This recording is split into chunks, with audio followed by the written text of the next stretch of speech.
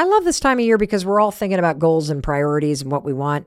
But have you added Take a Vacation to the list? Because you should. And right now is the perfect time to plan your trip. And all you need is one website. Say hello to Expedia.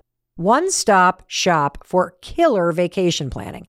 Expedia literally has every tool and everything you need to plan a great trip. Download the Expedia app or visit Expedia.com to start planning.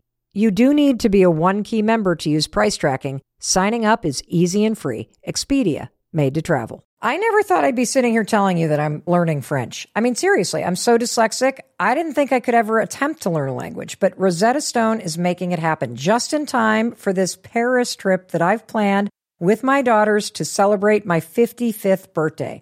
Rosetta Stone is the most trusted language learning app. It's available on desktop. It can be used as an app or on your phone or tablet. Don't put off learning that language. There's no better time than right now to get started. For a limited time, the Mel Robbins Podcast listeners can get Rosetta Stone's lifetime membership for 50% off. Visit rosettastone.com/Mel. That's rosettastone.com/Mel. Hey, it's your friend Mel, and welcome to the Mel Robbins Podcast.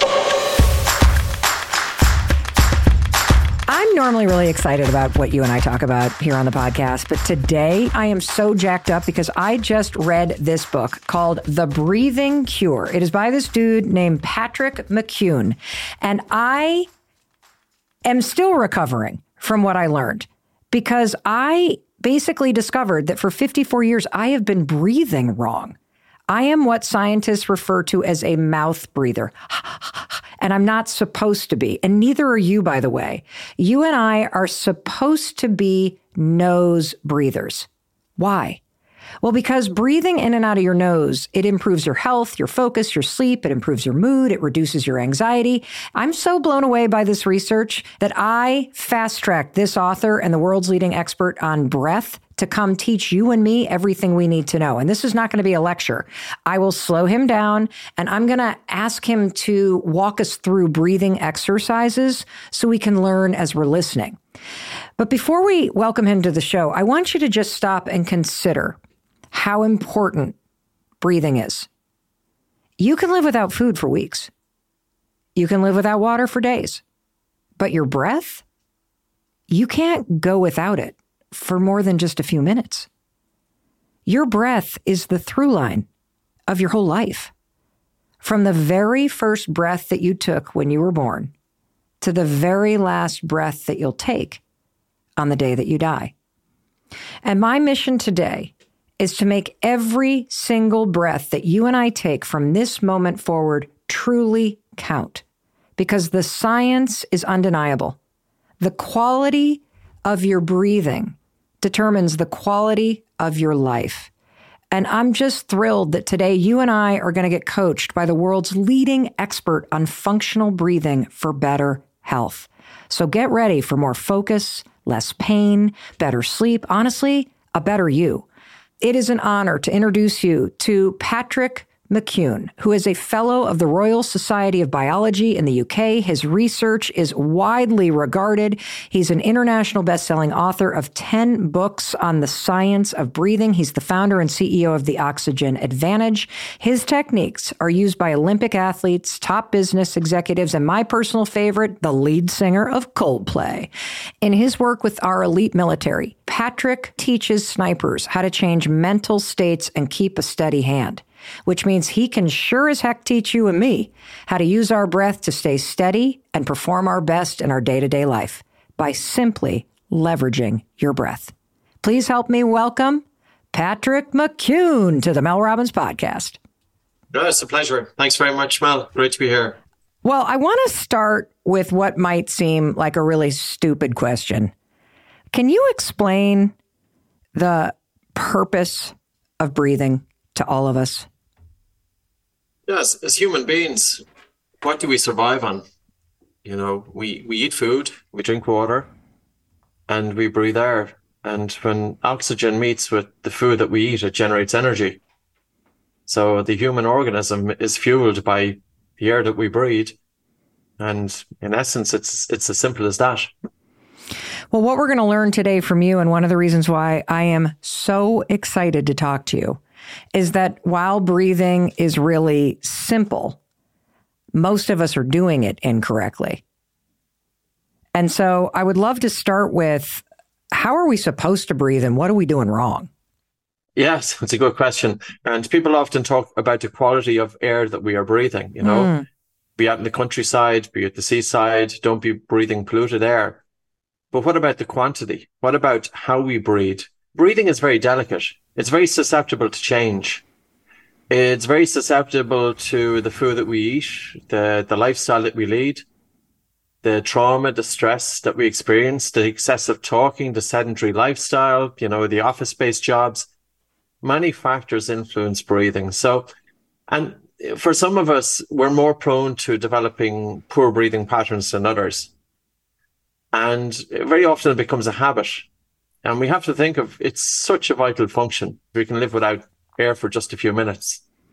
And the importance of a function is determined by how soon the organism perishes when we switch it off. Breathing should be subtle, it should be light, and breath should be undetectable. The perfect person breathes as if they do not breathe. Your breathing should be so smooth that the fine hairs within the nostrils do not move. And if you look at the breathing of a healthy person, their breathing is nose, it's light, it's slow, and it's low.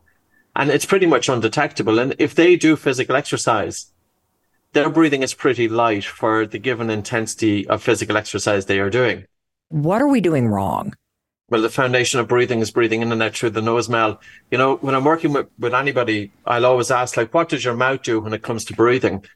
I've never really thought about it. What does my mouth do when I breathe? Well, doesn't it just suck in air? If you breathe through your mouth, what part of the body moves? So if you look down at your chest, and if you take a breath through the mouth, okay, and as you breathe through the mouth, you'll notice that your breathing is faster and your breathing is more upper chest. Yes, I can't get it down. I feel like it stays tight, just under my boobs. It's right in there.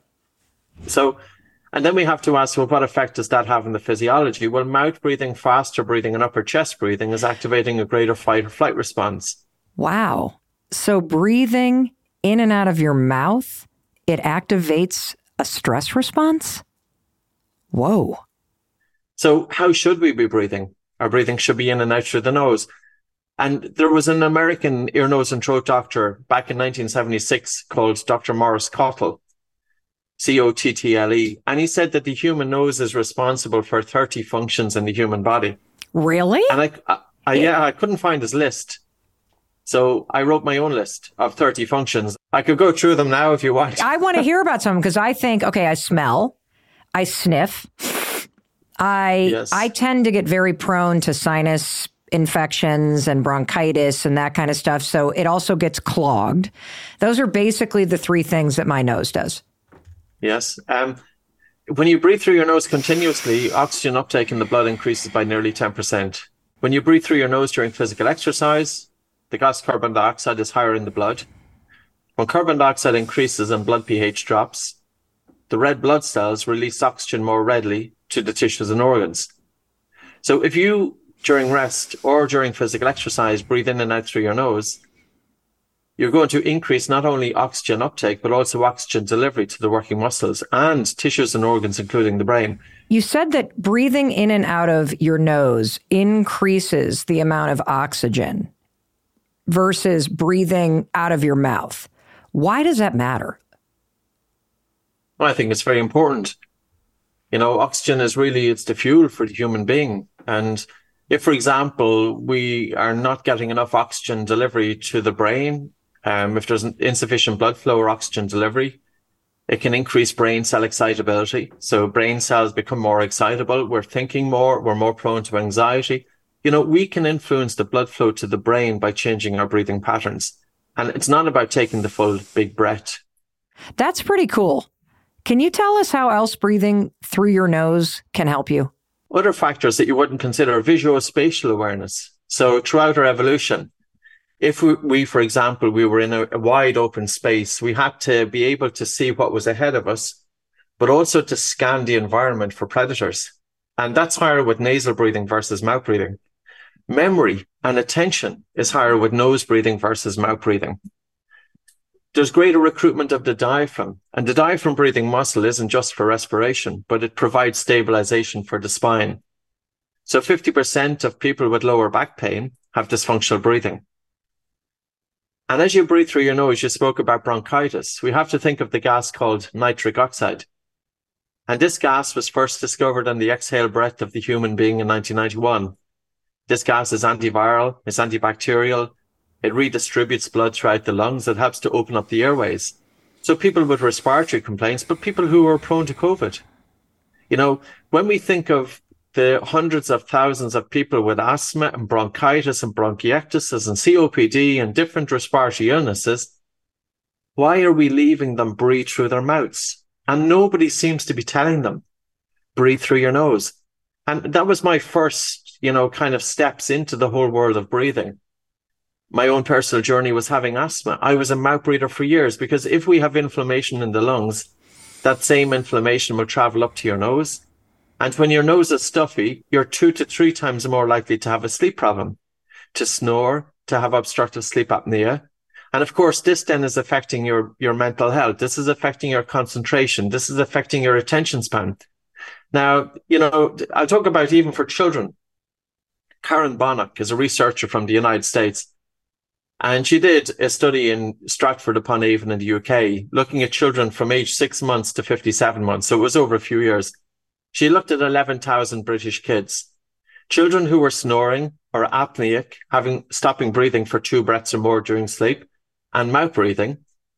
Those kids, if untreated by age 5, had a 40% increased risk of special education needs by age 8.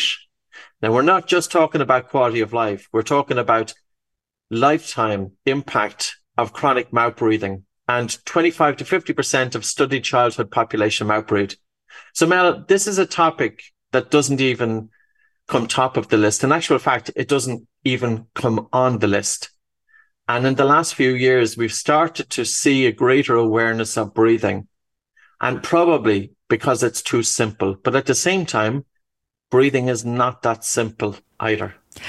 I love absolutely everything that you said. And I want to take a gigantic neon yellow highlighter and make sure as you're listening to us, you understand the single biggest takeaway that Patrick has just explained, which is if you want to have a change in your health, a change in your stress, a change in the pain that you may feel or the sleep that you cannot get, you have a free treasure trove inside your body if you simply start to change from mouth breathing to nose breathing. I remember writing a book back in 2010 called Anxiety Free, and I spoke about this paper that was published in 1988. And the paper said that the brain, by regulating breathing, regulates its own excitability. And then I was listening to a podcast by the neuroscientist, Dr. Andrew Huberman, about 2 months ago. And he cited the exact same statement and sentence. And it's funny how things come around, but this is the importance of breathing and the importance of knowing how to breathe right. If, for example, we are breathing the way you described during the introduction, and that's kind of the acute panic attack. But say, for example, somebody who's just breathing a little bit faster, a little bit harder, upper chest breathing, irregular breathing patterns. And that's present in a minimum of 10% of the general population, but up to 75% of the anxiety and panic disorder population. Wow. So 75% of the population with anxiety and panic disorder have dysfunctional breathing. It's not just that stress levels change our breathing. Of course, when we are stressed, our breathing changes, but our everyday breathing is feeding into our stress levels. Who doesn't want to be more resilient? And the other thing about stress is when we have a lot of mind activity, it's impossible to do mindfulness. We have to think of this ourselves. The next time that we're having a really bad day and there's a lot of thoughts going through our minds, and I don't suffer from anxiety, but of course things happen. And that's the way it is as human beings. I can change my breathing patterns without having to be so aware of my breath to help to bring the body and mind into balance. And that's the thing about breathing. So coming back to oxygen delivery and blood flow, for example, if there's insufficient oxygen, we're more prone to fatigue. We have 50,000 miles of blood vessels throughout the human body, and our breathing is influencing how dilated or not are they. And people with poorer breathing are more likely to have cold hands and cold feet. It's not just the blood circulation in the hands and feet that's the problem. It's throughout the body. So one of the things that I read on your website and in your books was you said breathing is not just for relaxing. It is an incredible tool when you get intentional about how you breathe every day to fight stress. And that's exactly what I want to talk about, how we can get intentional about our breathing every day, Patrick. So let's take a quick pause. I want to hear a word from our sponsors because they allow us to bring this to everybody around the world for zero cost. And everyone, when we return, Patrick is going to start coaching you and me through functional breathing for better health. Don't go anywhere. Holy cow, I had a scare in the shower the other day. And no, it was not from catching a glimpse of myself in the mirror. After rinsing my shampoo out, there was a chunk of hair sitting on the drain. It was like a freaking spider. I mean, holy cow. That was a sign that it was time to start my hair growth journey. And the only product that I trust to get the results that I need is Vegamour. Vegamour is a holistic approach to hair wellness that incorporates clinically tested plant-based ingredients that work in tandem to promote healthy, beautiful hair naturally without any chemicals. With a monthly subscription of Grow Hair Serum, Vegamour makes it easy to stay consistent and get the luscious hair you are dreaming of and nothing gross on your drain. Vegamour is so good that they sell one bottle of Grow Hair Serum every 15 seconds on the website. Elevate your hair wellness routine this year with Vegamour. For a limited time, get 20% off your first subscription order by going to vegamour.com/Mel and use code MEL at checkout. That's VEGAMOUR.com/Mel, code MEL to save 20% off your first order. The Mel Robbins Podcast is proudly sponsored by Amica Insurance, our exclusive insurance partner. Amica Insurance is all about empathy. They know that your auto, home, and life insurance are more than just policies. Home insurance is about protecting the life you've built. Auto insurance is there to protect you on the road ahead. That's why Amica takes a consultative approach to help protect what matters most to you. They're a customer-owned insurance company that puts your needs first, and their representatives are available 24/7 for claim-related matters. As Amica says, empathy is our best policy. We've all been there. You have a question about your credit card, you call the number for help, and you can't get a hold of anyone. If only you had a Discover card. With 24/7 U.S.-based live customer service from Discover, everyone has the option to talk to a real person anytime, day or night. Yep, you heard that right, a real person. Get the customer service you deserve with Discover. Limitations apply. See terms at discover.com/creditcard.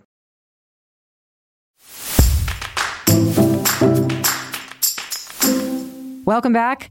I'm Mel Robbins, and I'm here with Patrick McKeown. He's written 10 books. He's one of the world's leading experts and researchers on the science of breathing, and he is going to teach us right now how to stop being a dysfunctional breather and to start breathing in a functional way, in and out of your nose, so that you can get the maximum health benefit. Okay, Patrick, take it away. Okay. So the first exercise that I'm going to start off with is small little breath holds. And this is going to introduce you to a means of helping to activate a relaxation response. And then from that, I'm going to show you an exercise to decongest the nose. Oh, great. Because okay. If you have a stuffy nose, inevitably it's going to cause mouth breathing. And then I will do breathe light and then breathe low and slow. Okay. So I'm going to go from one sequence into another. And this can be, it will be no more than 5 minutes. And we're going to cover a bit of ground. So I think people will have to replay this. Okay, let's do this. And for those of you driving, just focus on breathing in and out of your nose, low and slow, as you're listening to these exercises, because I don't want you to take your hands off the wheel or your attention off the road. You can always come back to this when you're not driving, or you can watch this on YouTube as well when you get back home. Alrighty, Patrick, let's go. That first exercise you were talking about was about holding your breath. You called it breathing holds, and you said we're going to do this in order to activate a relaxation response. I'm game. Let's go. So the first exercise, Mel, that I would like you to do when the mind is racing and you're not feeling informed of focusing on your breathing, simply hold your breath in an exhalation. Take a normal breath in through your nose and out through your nose, and pinch your nose and hold for 5, 4, 3, 2, 1. Let go. And just breathe normal now for about 2 to 3 breaths or even 4 breaths. Not to change your breathing, just breathing normal. And again, take a normal breath in through your nose and out through your nose, and pinch your nose and hold. 5, 4, 3, 2, 1. Let go. And now just breathe normal for 3 to 4 breaths. So you're just breathing normal. The small breath hold will help to stimulate the vagus nerve, which secretes a neurotransmitter called acetylcholine, which causes the heart rate to slow down, and the brain interprets that the body is safe. And again, take a normal breath in through your nose and out through your nose, and pinch your nose and hold. 5, 4, 3, 2, 1. Let go. Breathe in through your nose. So now you're just breathing normal for 3 to 4 breaths. And in a couple of repetitions, then I will show you how to go from this to decongesting your nose. And again, normal breath in through your nose and out through your nose, and pinch your nose and hold. 5, 4, 3, 2, 1. Let go and breathe in through your nose. Also, as you hold your breath, nitric oxide is pooling inside your nasal airway. Then when you let go, you're breathing in. You're carrying this nitric oxide into your lungs. Nitric oxide is antibacterial, antiviral. It's a bronchodilator. So for bronchitis, this is your natural way to help open up the lower airways. Last one.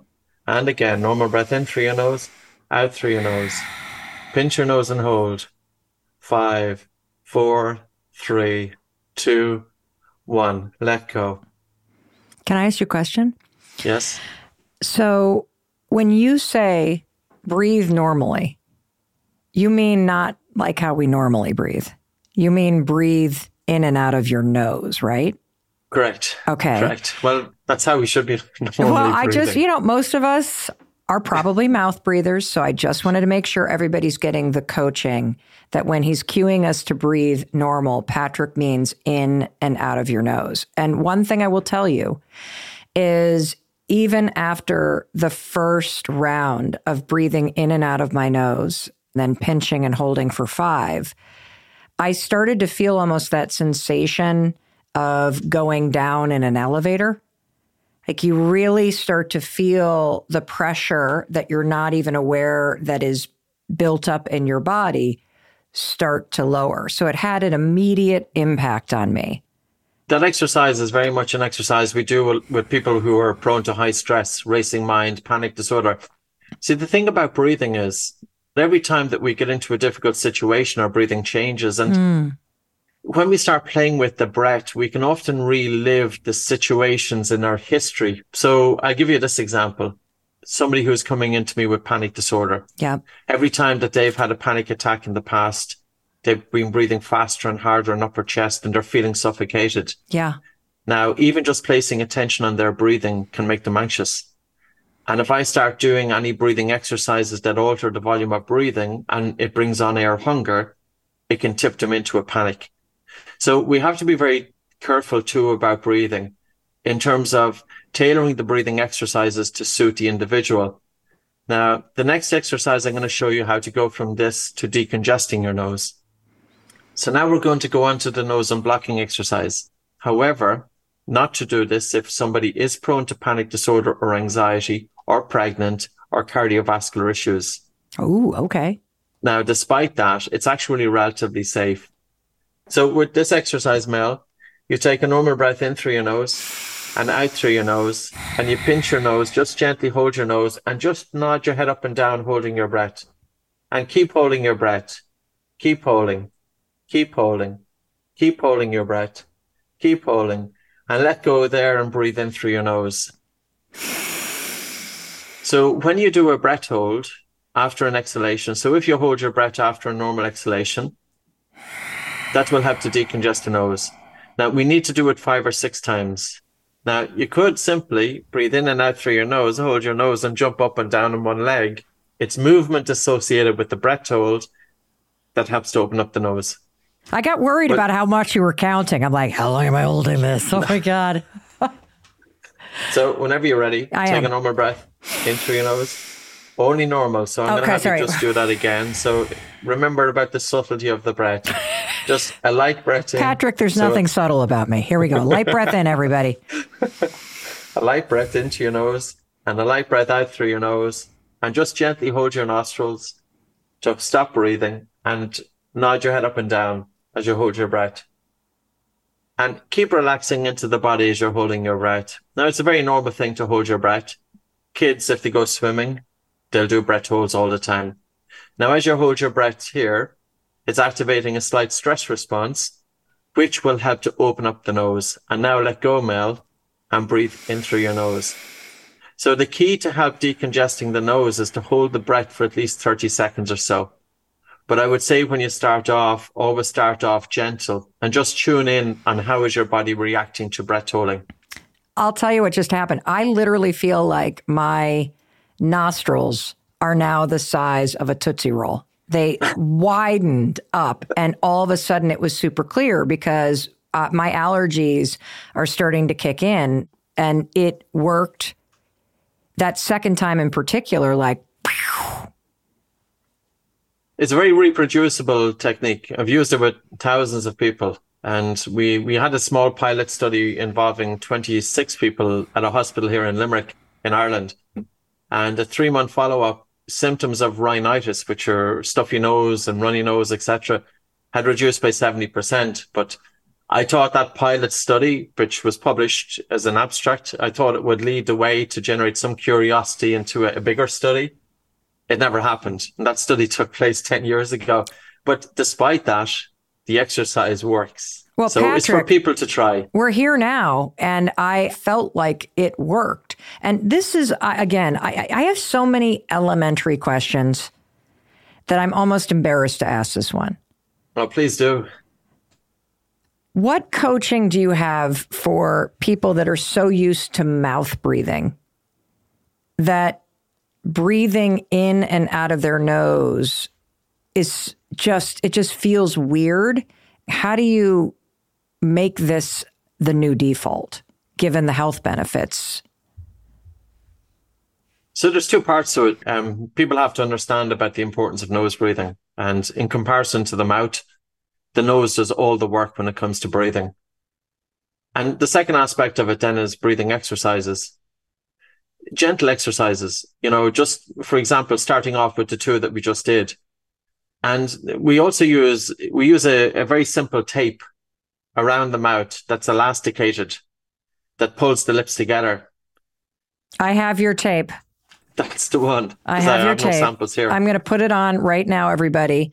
Last night I taped we're going to get into mouth taping, but I literally... See, you have to stretch it, Mel, about 30 or 40%. So It's only when you stretch it that you'll feel a tension. Oh, I didn't even take off the sticky part. Okay. So everybody, it's like the shape of a O. Yep. And I stretch it by about 30 to 40%. I'm not too that much strong. Okay. Like that? Not too much, not too little. Maybe a little bit less. Okay. And you're just stretching it and then placing it surrounding the mouth. And the elasticated tension should be pulling the lips together. So it should be, you should feel some tension there. I do. So with children and teenagers, we very much use that as a training tool during wakefulness. So because kids are kids and they get distracted and they're watching television, they're on iPhone, the mouth is open. Right. But for some adults as well. So part of this is the training during the day. So if an adult has the mouth open and they forget about it, the tape will automatically remind them to breathe through the nose. And it's all about changing habits. It definitely signals that I shouldn't be breathing out of my mouth. Having the mouth open. Yeah. Well, this is cool. And bear in mind, the one thing about the nose is that the more we breathe through it, the better it works. But normally what happens is the nose gets stuffy. The person feels uncomfortable breathing through the nose. They switch to mouth breathing. And when they switch to mouth breathing, it increases their nasal stuffiness. So it's a vicious circle. So I would also say to people that when you first switch from mouth to nose breathing, remember this is the natural way to breathe, in and out through the nose. And even if you feel a slight air hunger or a slight feeling that you're not getting enough air, stick with it. The benefits far outweigh the disadvantages. And the other aspect of it is If you continue walking with your mouth closed, the body adjusts to it. And you then can do physical exercise with less ventilation. So it's almost as if you're training your body to do more with less. There's so much to cover. But first, we need to take a break and hear a word from our sponsors who are bringing us all of this amazing information at zero cost. And everybody, breathe in and out of your nose, listen to our sponsors, and stay with us because we'll be right back.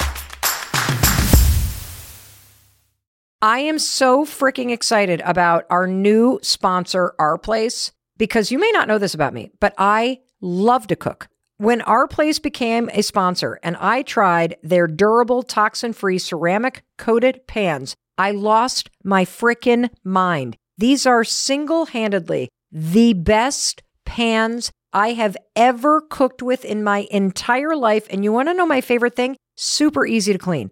Our Place pans are so phenomenal that we emptied out our drawers. I kid you not, we only cook with Our Place Kitchenware. It is a mission-driven, female-founded brand that produces kitchen products you can trust, and I clearly freaking love their pots and pans. Go to FromOurPlace.com and enter my code MEL at checkout to receive 10% off site-wide. That's FromOurPlace.com with code MEL. Plus, Our Place offers a 100-day trial with free shipping and returns. Upgrade to Our Place today and say goodbye to forever chemicals in your kitchen. You know when that 3 p.m. slump hits? Instead of grabbing a cup of coffee, you know what's amazing? Try new Pure Leaf Zero Sugar Sweet Iced Tea. It's full-flavored sweet tea, but without the sugar and calories. It might take several bottles for you to believe that a delicious sweet tea can really have zero sugar and 0 calories. But you know what they say, life is full of surprises. New Pure Leaf Zero Sugar Sweet Iced Tea. Try it to believe it. For 20% off your next 12-pack, head to Amazon and use promo code 20PureLeaf. That's promo code 20PureLeaf for 20% off.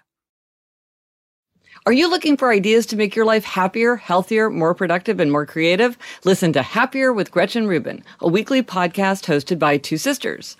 I'm Gretchen Rubin, the #1 best-selling author of The Happiness Project. And I'm Elizabeth Kraft, a Hollywood showrunner. Each week we share fresh insights and practical solutions, such as follow the 1-minute rule, choose a one-word theme for the year, or design your summer. Listen and follow the podcast Happier with Gretchen Rubin.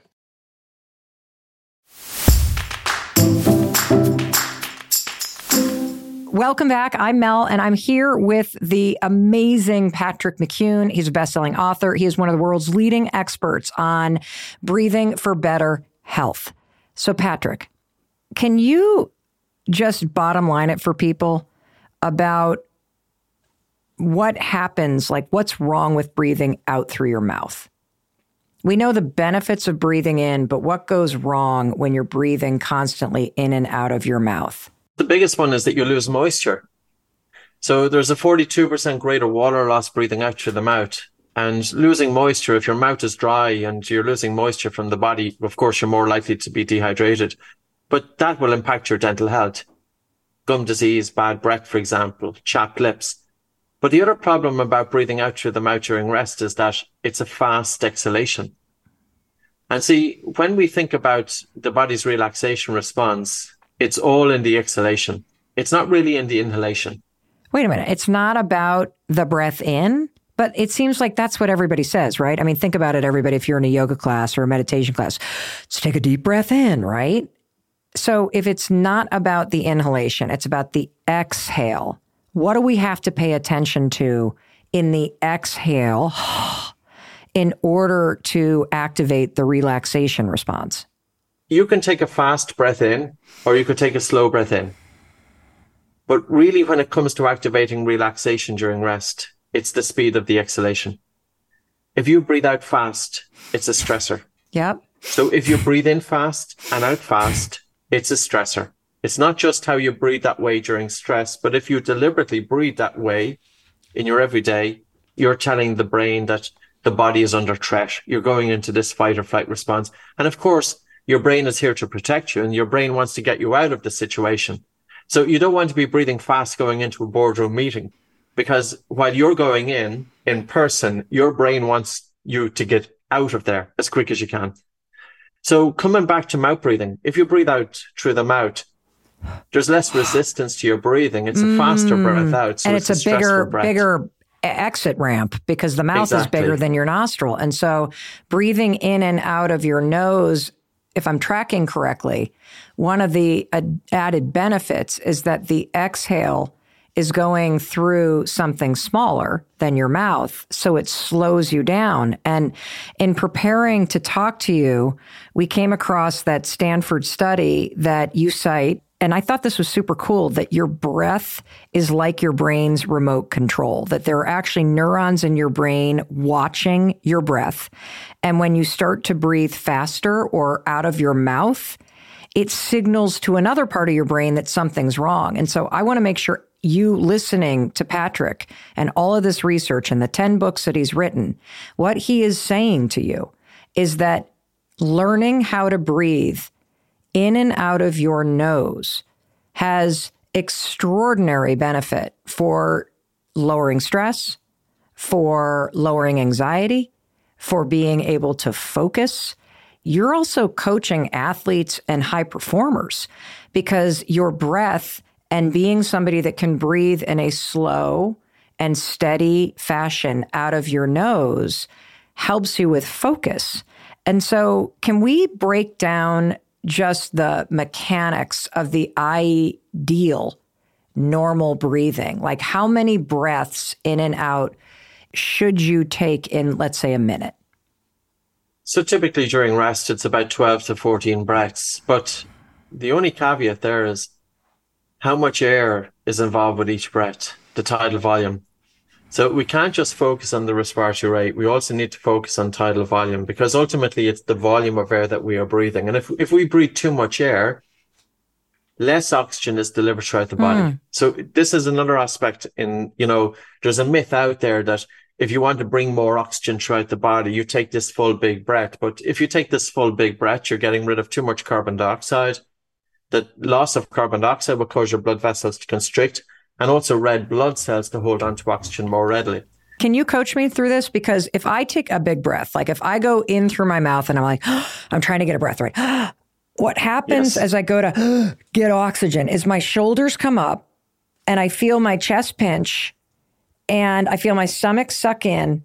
And I actually can't get a deep breath because I can't get it below my boobs. Like I can't get it down into like that really satisfying full breath. Is that what you're talking about when you talk about the flow or volume or whatever? Yeah, there's two aspects. One is when you were talking about there, you're talking about shallow breathing, which is not ideal either.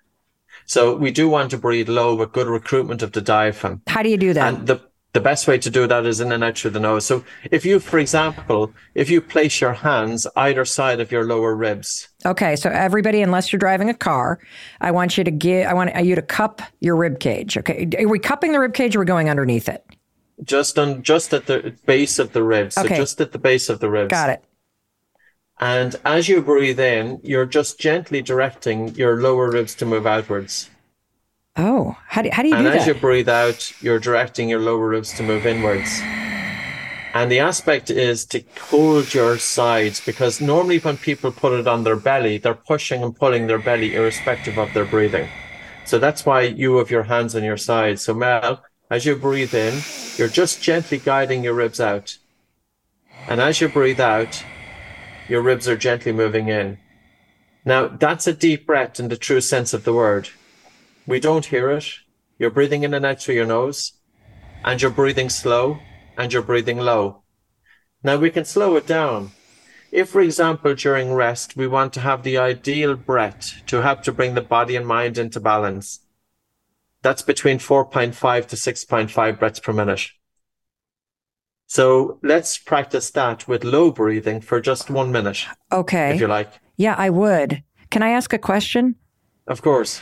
Before we do this exercise. So what I'm gathering from this is that I'm a mouth breather with bad breath who's causing myself stress and anxiety because I'm signaling to my brain with my shallow breathing that something's wrong. And that I always thought deep breathing, because I practice yoga, was this belly breath. And so I've always focused on inflate and deflate the stomach.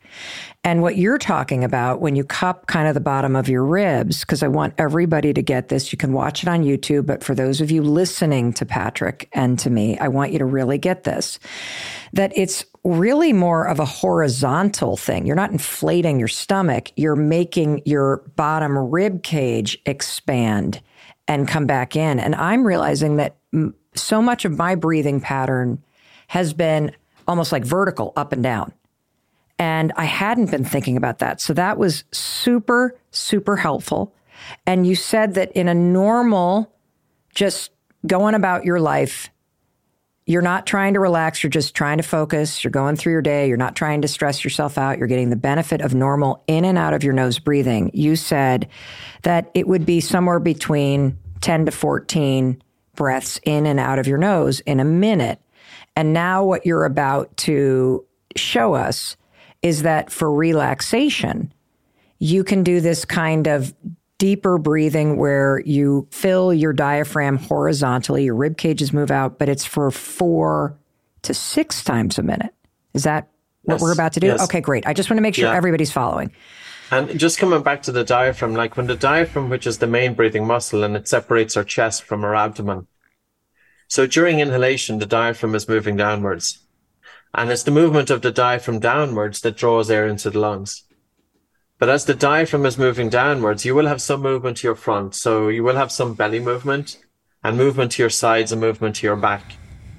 It's a good gauge of the generation of what's called intra-abdominal pressure, that when you breathe in, that your ribs are gently moving out. Because this is what's giving you a good indication of the recruitment of the diaphragm, and from that then stabilization of the spine. So the diaphragm breathing muscle is really important, because when you breathe with good recruitment of the diaphragm, it's also a calming effect on the mind. Mm-hmm.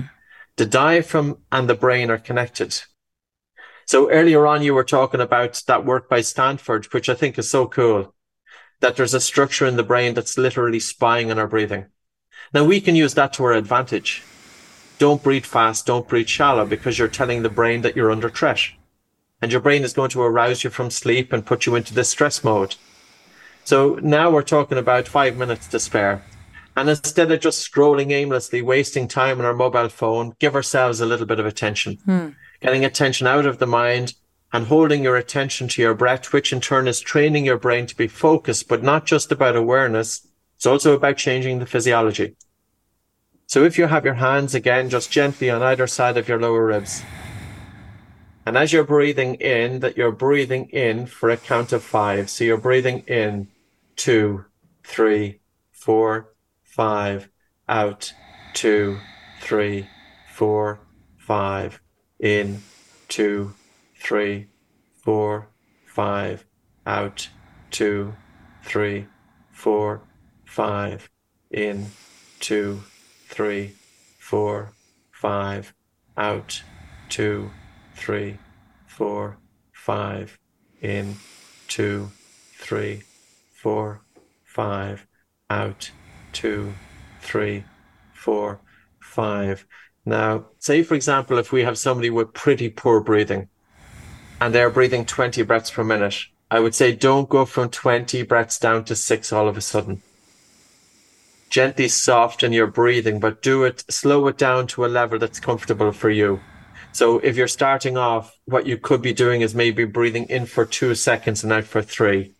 So during rest, we always need to think of the exhalation. It should be about 1.5 to 2 times the inhalation, the length of the inhalation.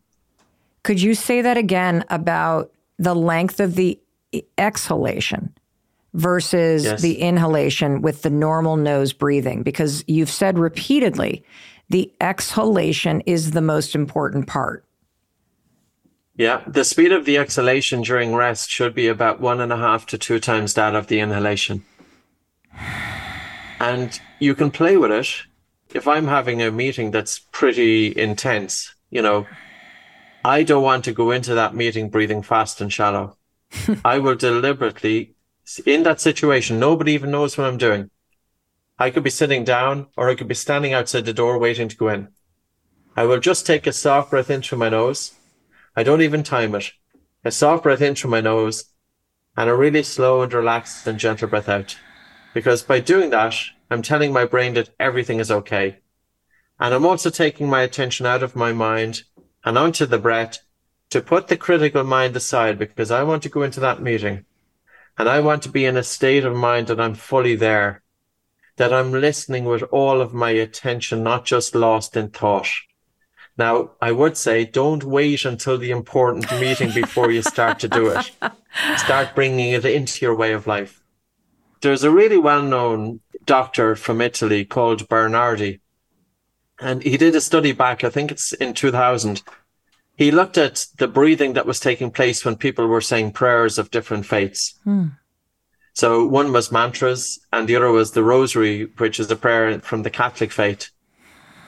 And both, whether it was a mantra or the rosary, both of them lowered the respiratory rate down to 6 breaths per minute.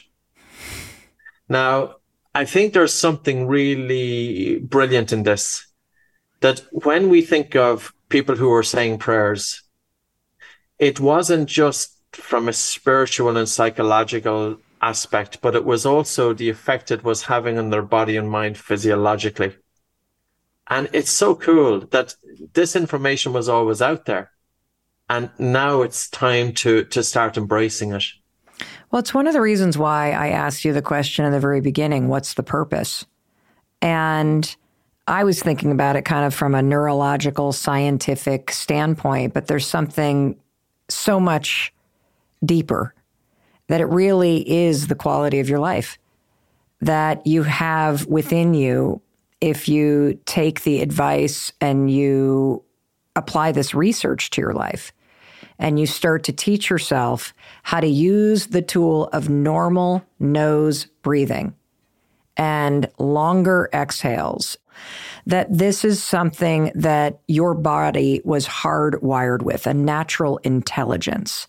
And so it's really cool that the research shows that when people are in a state of being present, in a state of purpose, in a state of deeper connection, your body naturally drops in to this kind of breathing. Are there other specific types of breathing that people need to know about that either reduce stress or that you should use in certain situations? Yes, when it comes to breathing, you can downregulate, which is inducing relaxation, or you can upregulate. So, for example, if you want to stress your body and mind a little bit, okay, well, you could go for a jog with your mouth closed.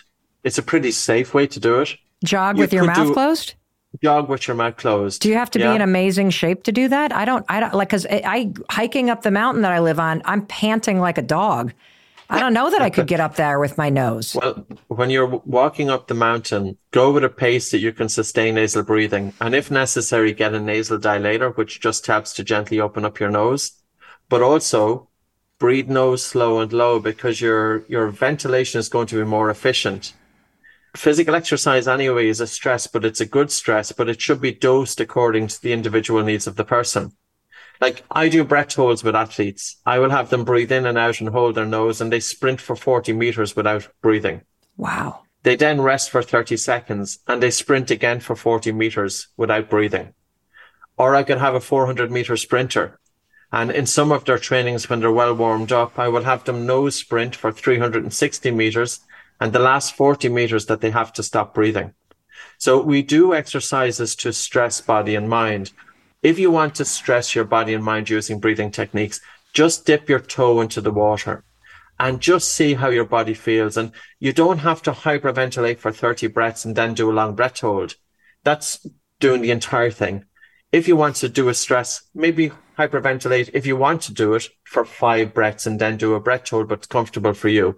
We don't teach hyperventilation. Gotcha. And the reason being is because my whole thing about breathing is I want to get persons everyday breathing right. Let's get the foundation right first. I love that. And then if they want to do the peak, we can do that. Get the foundation for everyday life nailed first, in and out of the nose, low and slow. Can you tell us more about mouth breathing and snoring? there's been any studies that investigated nose versus mouth breathing during sleep, the people who were breathing through their nose naturally during sleep always had a deeper sleep. So you can imagine a mouth breather during sleep. They're breathing faster, they're breathing harder, they're upper chest breathing. I'll give you this example. Do the sound of a snore through your mouth and it goes like this. It does. Like a pig. And now bring your lips together and Okay. try and snore through your mouth with your lips closed. Only through your mouth try and snore. So try and snore through your mouth with your lips together. I can't do it. So it's not possible. So mouth snoring stops once we get the mouth closed. The second snoring then is nasal snoring, which goes like this. Yes. Now, if you take a very soft breath in through your nose and a really slow and relaxed and a gentle breath out, and a very, very soft, silent breath through your nose, and a relaxed and a slow and a gentle breath out, as you breathe very softly in and out through your nose, try and snore through your nose. So you will see it's more Can't. difficult. I can't. So mouth snoring we can stop once we get the mouth closed. Nasal snoring we can significantly reduce. The whole aspect in sleep medicine has focused on the airway, but they haven't focused on the person's everyday breathing. And it's our everyday breathing that's influencing our breathing during sleep. And this comes back to, remember that study by Stanford? Yeah. If you're breathing fast during sleep, it arouses you from sleep. Who gets aroused from sleep? People with insomnia. They're breathing fast during their sleep. Their brain is interpreting that the body is under threat, and the brain wakes them up. And they're there 2 o'clock in the morning, 3 o'clock in the morning, 4 o'clock in the morning, thinking. And then they're waking up exhausted. And of course, that's going to affect their productivity, their focus during the day. So, we need to look at the big picture. So how does breathing impact your sleep? In terms of insomnia, there's 2 times it can manifest, and insomnia affects about 30% of the population, Wow. and 10% have it chronic. One is that we go to bed at night, but we don't fall asleep readily. Typically, we should fall asleep in a few minutes. That's an ideal situation. But if we have overstimulation of the mind, we're not going to fall asleep so readily. So it's very important to be able to go into relaxation before we go to sleep. Now, that would involve, I would say, use blue light filter glasses and follow sleep hygiene. Your bedroom is cool, it's airy, it's dark, and all of that stuff. But also, we need to tell the body that we're going into rest and digest. So you could be sitting down, you might be watching some light TV, you might have your blue light filter glasses on. And as you're sitting there, really take a soft breath in through your nose, almost that you're breathing less air. And that's what I would like you to do. You're taking a really soft breath in through your nose, and you're having that light and a really slow, relaxed, gentle breath out. And then when you need to breathe in again, instead of taking your normal 100% of the breath, maybe take in about 70% of the breath in.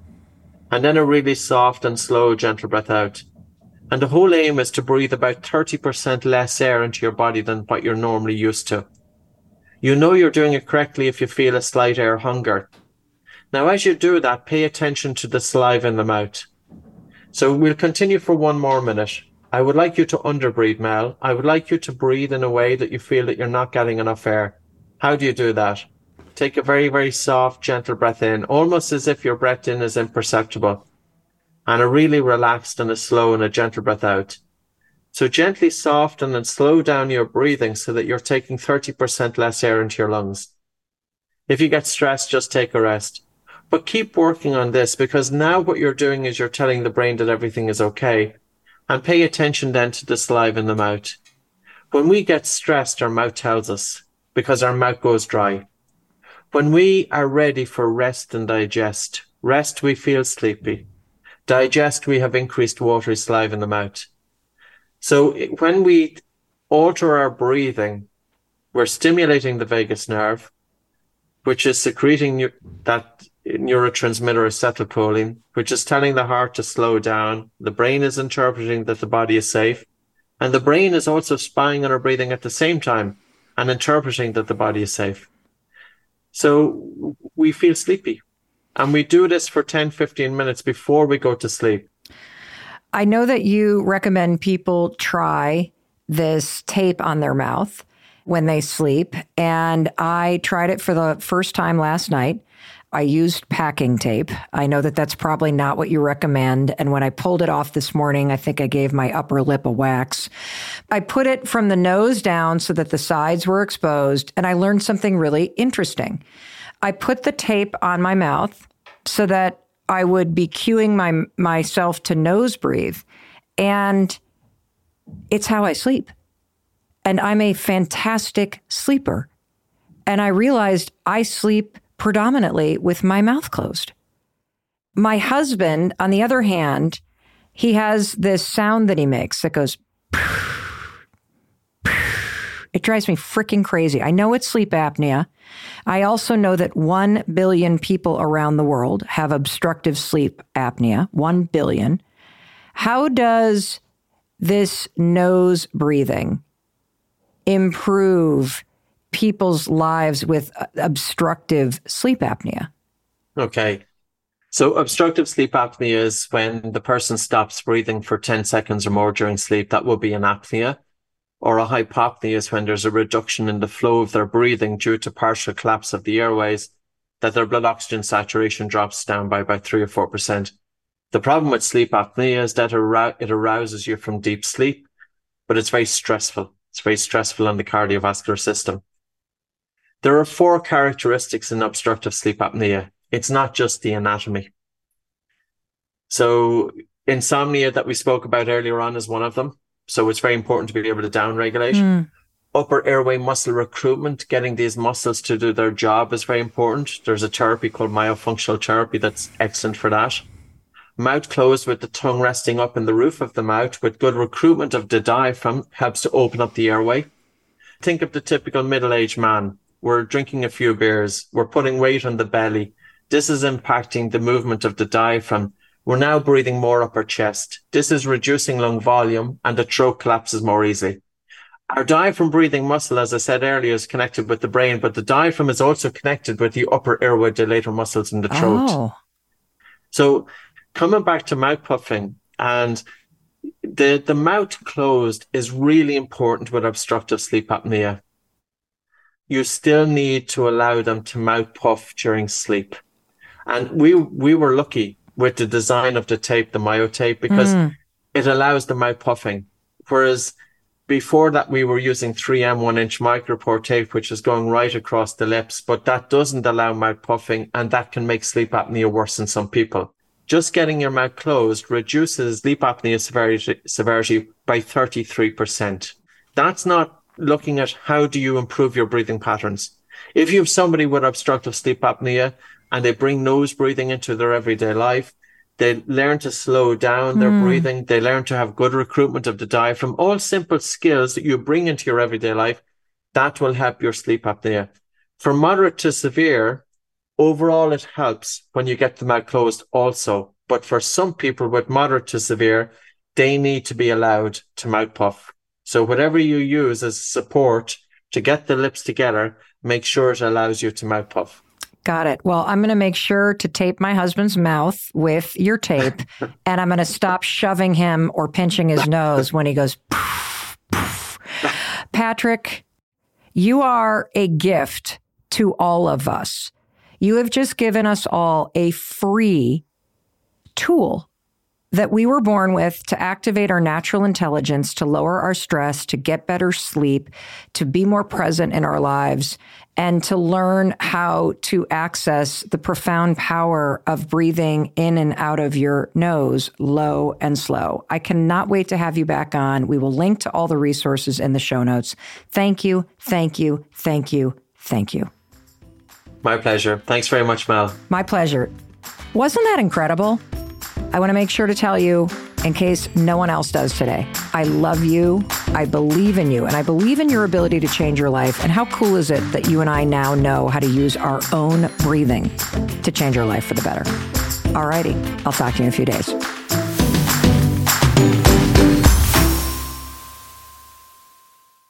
Is it McCowan? McCune? What is it, Donna? McCone? McCowan? McCune.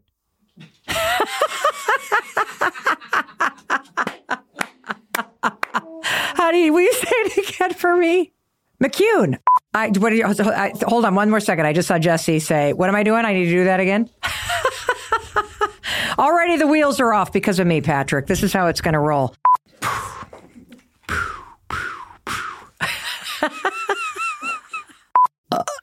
That's for you, Andrea. I just had tacos for lunch, and you know how I like to give you a little gift on the mic. That was awesome, you guys. Boom, boom, boom. Great job, everybody.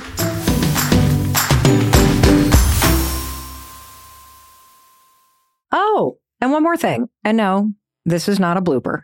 This is the legal language. You know, what the lawyers write and what I need to read to you.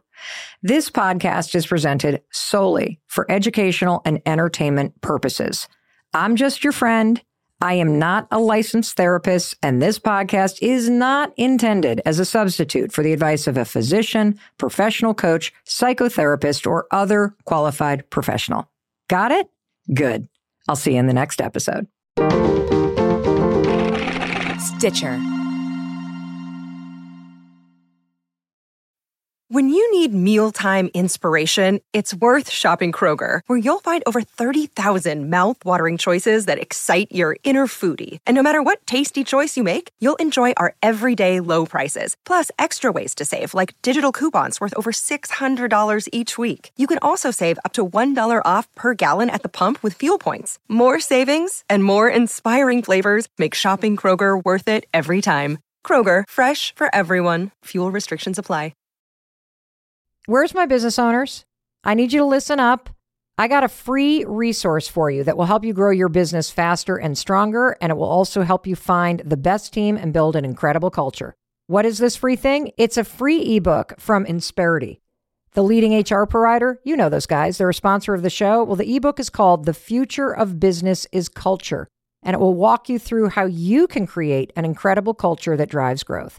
Visit Insperity.com to see how Insperity provides HR that makes a difference.